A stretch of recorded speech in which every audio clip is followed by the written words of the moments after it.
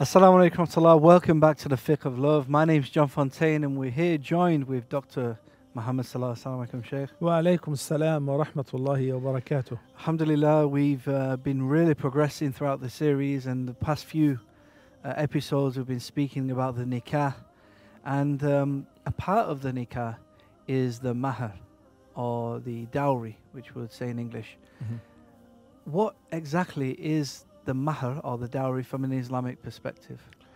The best reference to that is obviously the Quran. The Almighty Allah says in the chapter which He called women, the fourth chapter of the Quran, the whole chapter, the whole surah is called An-Nisa, or the women. In the beginning of the surah, in the fourth ayah, the Almighty Allah says, وَآتُوا النِّسَاءَ صَدُقَاتِهِنَّ نِحْلَةً فإن طبن لكم عن شيء منه نفسا فكلوه هنيئا مريئا. This ayah says it all, and it explains it all, everything about the dowry. آتوا النساء, give to the women whom you intend to marry their dowry. And this dowry is their wedding gift. You're not allowed to take anything out of it. It is for her to keep. So neither her father nor her family nor you as a husband have any right over this segment, which is the dowry, or what is known in Arabic as al-mahr. Then the ayah says, فَإِن طِبْنَ لَكُمْ عَنْ شَيْءٍ مِّنْهُ نَفْسًا.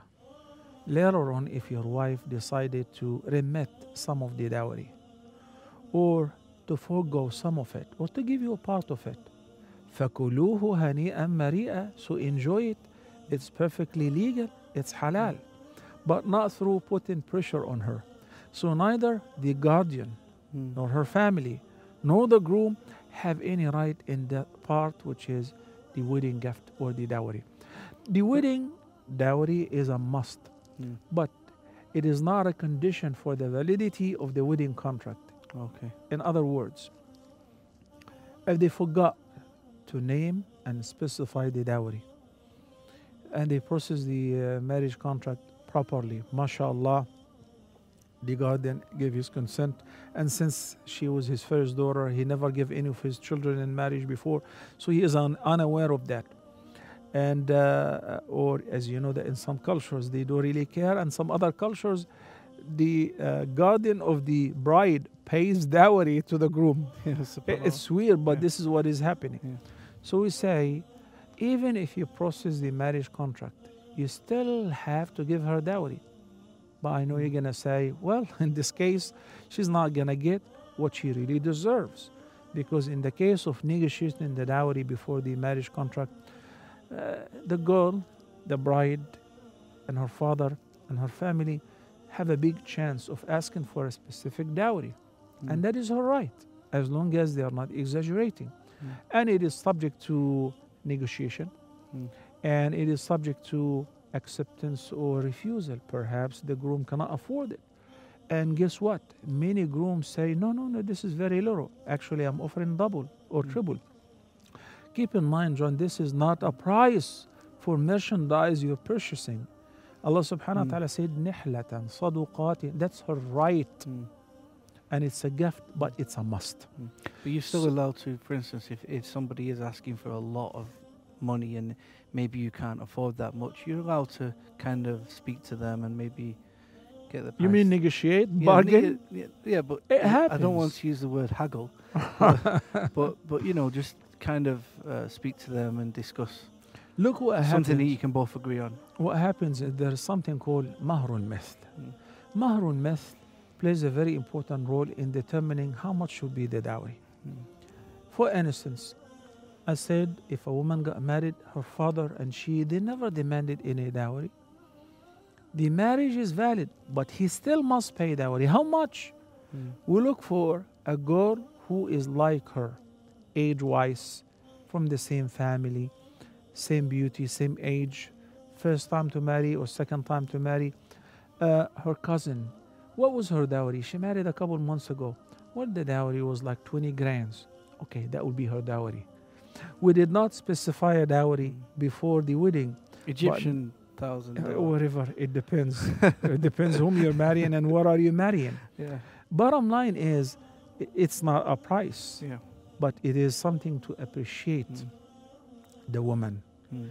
And Allah subhanahu wa ta'ala said, nihlatan, that's Yeah. for her, Yeah. not to be touched. Then He said, فَإِن طِبْنَ لَكُمْ عَنْ شَيْءٍ مِّنْهُ نَفْسًا فَكُلُوهُ هَنِيئًا مَرِيئًا. So if the wife later on decided to give you a part of it or to give it entirely to you, enjoy it. It's halal. SubhanAllah. So, you know, so the contract is still valid without the mahr. So initially, Even though we it's do not not intend to permissible. neglect it Yes. or drop it. Yeah. But if it happens, What about if someone did intentionally neglect it? Like we this still it's have still to valid, we though. still have to state and specify an amount of dowry, even if they got married without a dowry, and then she will collect that dowry, whether sooner or later. Sometimes a person cannot afford to pay the entire amount. You know, certain families they demand a dowry which is affordable, but that particular guy doesn't have this amount now, because in order for him to buy the house or the flat, it simply grounded him. He doesn't have any cash. So he says, I agree, I'm gonna pay that much dowry, but not now. Deferred. It's called mu'akhar. So they can delay the You can payment. delay. of the You can dowry. delay entirely. You can delay a part of it. I As long, attended do they once- have to agree on that? Yeah, or- one of my colleagues, he was, mashallah, he is the best surgeon in one of the states in the USA. And when he gave his daughter in marriage to somebody, right before the process of, making the marriage contract, I asked about the dowry. Did you guys agree to a dowry? The guy is very well off, and he buys his daughter whatever she dreams of. And this guy, the groom, the future husband, was still a student. You know what he said? Sheikh, write it down, $1. I said, $1? He said, yes, $1. That's very kind of you. But he specified a dowry. So there is nothing, there is no minimum, no, there is no maximum.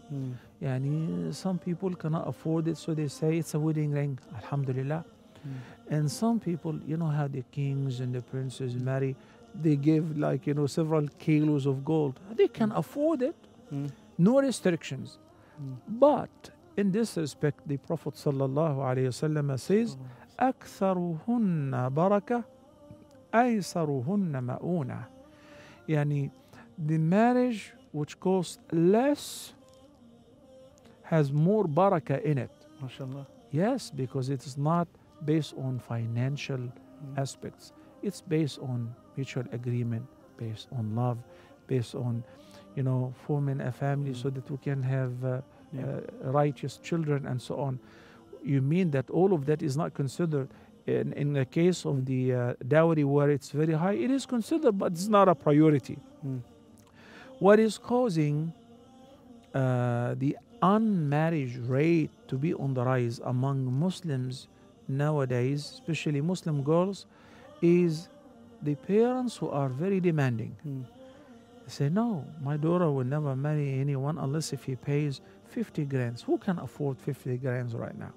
Perhaps you're looking for an old man, for a retired person. He collected his retirement 401k and he's ready to pay that much.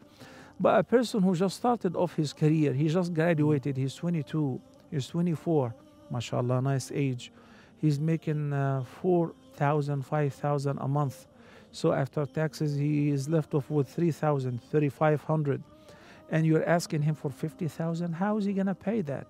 How is he going to pay the rent or the payment for the house, for the car, and for the jewelry and for the furniture?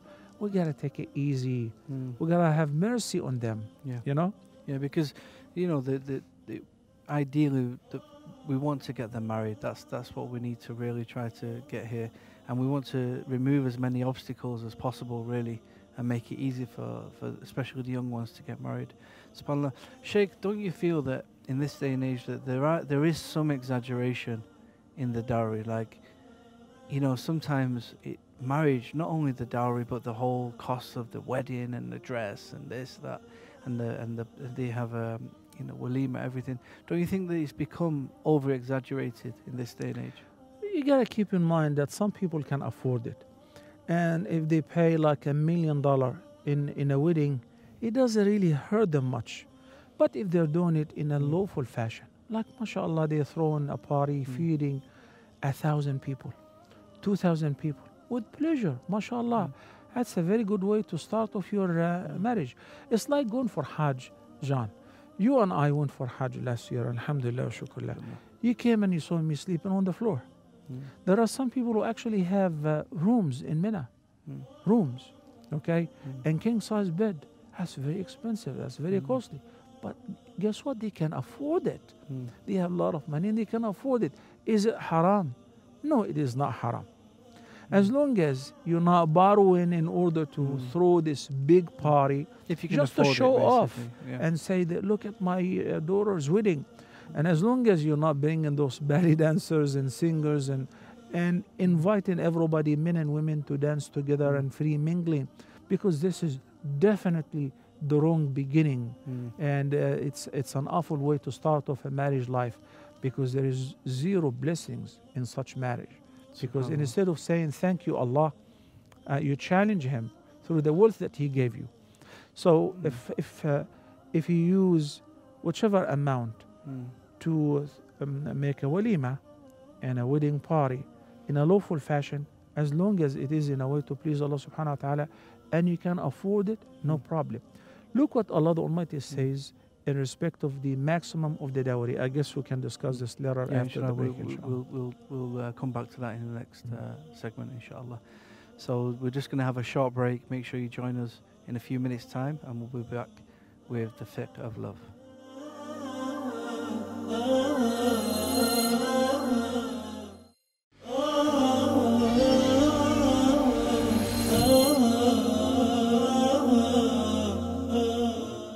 Assalamu alaikum wa rahmatullah. Welcome back to the Fiqh of Love. Assalamu alaikum, Sheikh. Wa alaikum assalam wa rahmatullahi wa barakatuh. Sheikh, just before the break, we were speaking about, the amounts of mahr and things like this.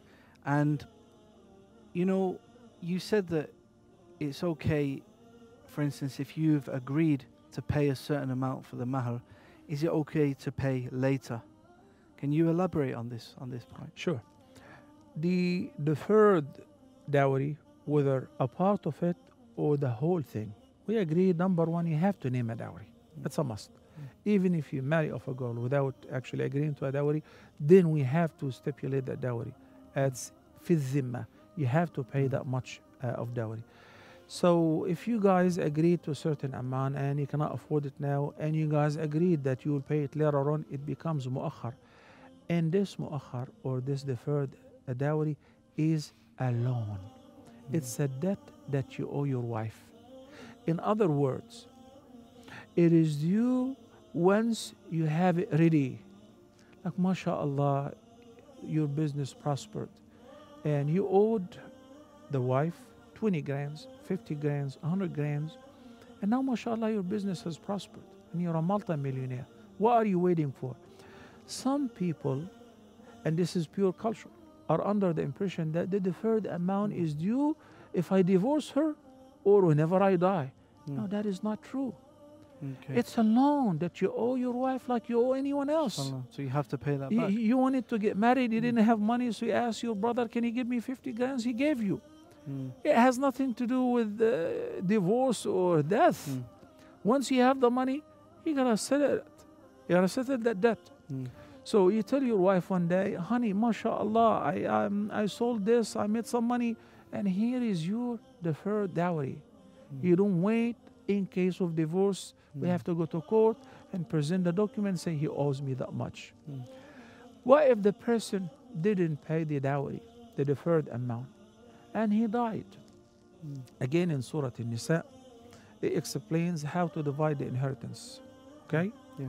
So normally the Almighty Allah says the division of the inheritance and the distribution of the inheritance happens after من بعد وصية توصون بها أو دين, or من بعد وصية يوصين بها أو دين, which means whether you died first, she died first, before we touch the inheritance, before we distribute the cash among the heirs, we gotta check out whether he wrote a wasiyah, whether he owed some money, he owed it to the friends, to the state, to the government, to the bank.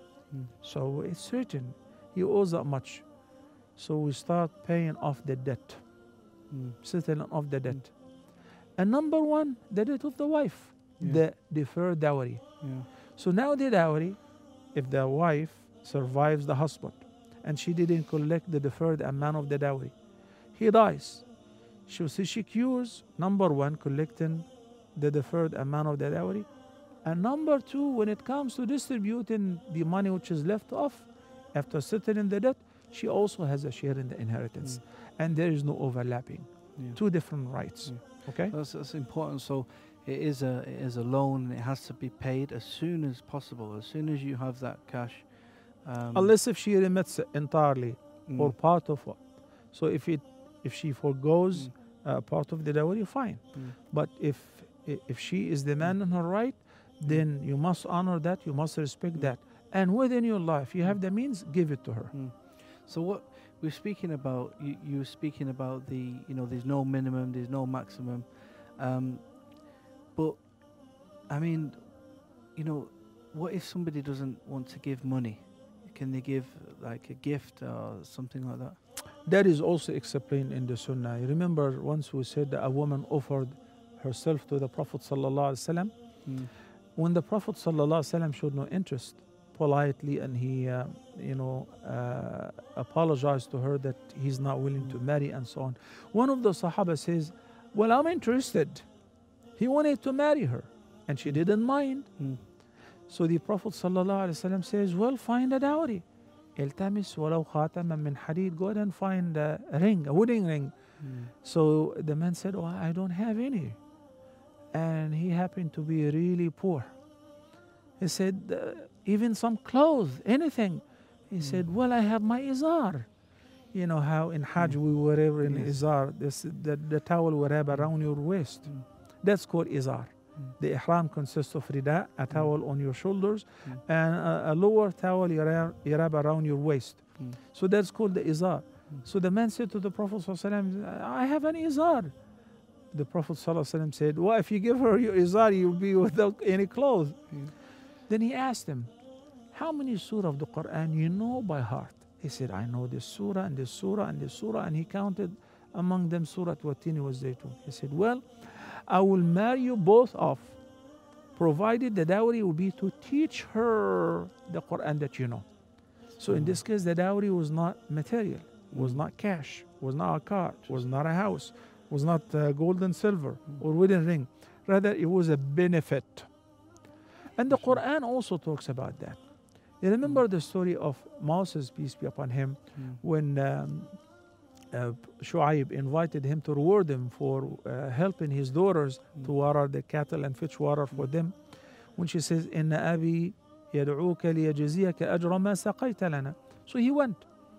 And the daughter showed interest and she said, Abi, my beloved dad, istajirhu, hire him. Inna khayra man istajarta al-qawi al-amin. So he sensed that she's interested. So he proposed to him. Shu'aib proposed to Moses, peace be upon him. He said, إني أريد أن أنكحك إحدى ابنتي هاتين على أن تأجرني 8 حجج فإن أتممت 10 فمن عندك. He said, Moses, and he's not a prophet yet, but he's a nice man. Okay, and he's an immigrant. He's a refugee, if you want to phrase it this way. He said, Moses, I want to give you one of my daughters in marriage. And the dowry, so that is something known even before, will be to serve me, to stay with us and to work for us for 8 years. And if you complete it, if you round it up, make it 10 years, that would be very kind of you. So Moses, peace be upon him, agreed. And he married one of his daughters, and the dowry was to serve him, and he served them for 10 years, 10 complete years. So here the dowry was not monetary. He didn't give him cash. He didn't give him gold. He doesn't have any. He was very poor. You know, he was a refugee. So it can be a benefit. It can be teaching the Quran. It can be a service. as well as those who are well off, we do not tell them how much dowry you should pay. Because the Quran says again in the same surah, Surah An-Nisa, chapter number 4, in the two consecutive verses, 20 and 21, the Almighty Allah says, وَإِنْ أَرَدْتُمُ اسْتِبْدَالَ زَوْجٍ مَكَانَ زَوْجٍ وآتيتم إحداهن قنطارا فلا تأخذوا منه شيئا أتأخذونه بهتانا وإثما مبينا. Then وكيف تأخذونه وقد أفضى بعضكم إلى بعض وأخذن منكم ميثاقا غليظا. These two ayahs are very crucial for us to understand and comprehend in the context of marriage and the marriage contract, al-mithaq al-ghalidh, and the dowry particularly. So the Almighty Allah says, if any of you decided to take another wife and divorce his wife. So if somebody decided to divorce his wife, he doesn't have any right to take anything out of the dowry that he gave her. Why? You already consummated the marriage? That's it. The entire amount is hers. How much was it? $1 billion? 2, 3? It doesn't matter. It's entirely hers. That's why the Quran expressed about the huge volume and the huge amount of dowry, even if it is qintar, even if it is a mountain of gold. لا تأخذوا منه شيئا. You're not allowed to touch it. You're not allowed to keep or take anything out of it. So when does a woman deserve half of the dowry? Well, that's a different story. That Allah the Almighty says that if you divorce them من قبل أن تمسوهن, before you consummated marriage with them, فنصف ما فرضتم إلا أن يعفون أو يعفو الذي بيده عقدة النكاح. So the ayah explains a very interesting concept, which is sometimes after processing the marriage contract, things doesn't go very well, but it happened before consummating the marriage. We spoke earlier, if the marriage is consummated, no matter how huge is the dowry, that's hers. You cannot take anything out of it, even if it is one day after the consummation of the marriage, as long as you're not interested. But if it happened before consummating the marriage, so the girl is still virgin, or you never touched her, in this case, she deserves half of the dowry which you guys agreed to, unless if she remits it, if she forgoes it, or the guardian says, son, you didn't marry, you didn't take her, so take your money. We're not interested. Thank you so much. We'll keep friendship. What constitutes actual consummation? Is it merely just being in a room together and you don't know, or what? What constitutes the consummation of the marriage isn't only the sexual intercourse, but also once they are alone behind closed doors. And that's why this consummation has to be announced. In what sense? Al-Ishhar. The Prophet ﷺ said, أعلنوا هذا النكاح. Announce the wedding, so that people know when they see John with a woman walking downtown in whatever boulevard or in downtown London, they don't say, oh, John has a girlfriend, or how come the daughter of so and so is walking with John? No, they know that it was announced that they're already married. So once they are behind closed doors, even if there is no sexual relations, that is officially consummating the marriage. Jazakallah khair, Shaykh. SubhanAllah, very beneficial episode. I'd like to thank you for all that information. Jazakallah khair. And inshallah, we'll be back next time for another episode of the Fiqh of Love. Make sure you join us next time. And I hope you're all getting so much benefit. Assalamu alaikum wa rahmatullahi wa barakatuh. Wa alaikum assalam wa rahmatullahi wa barakatuh.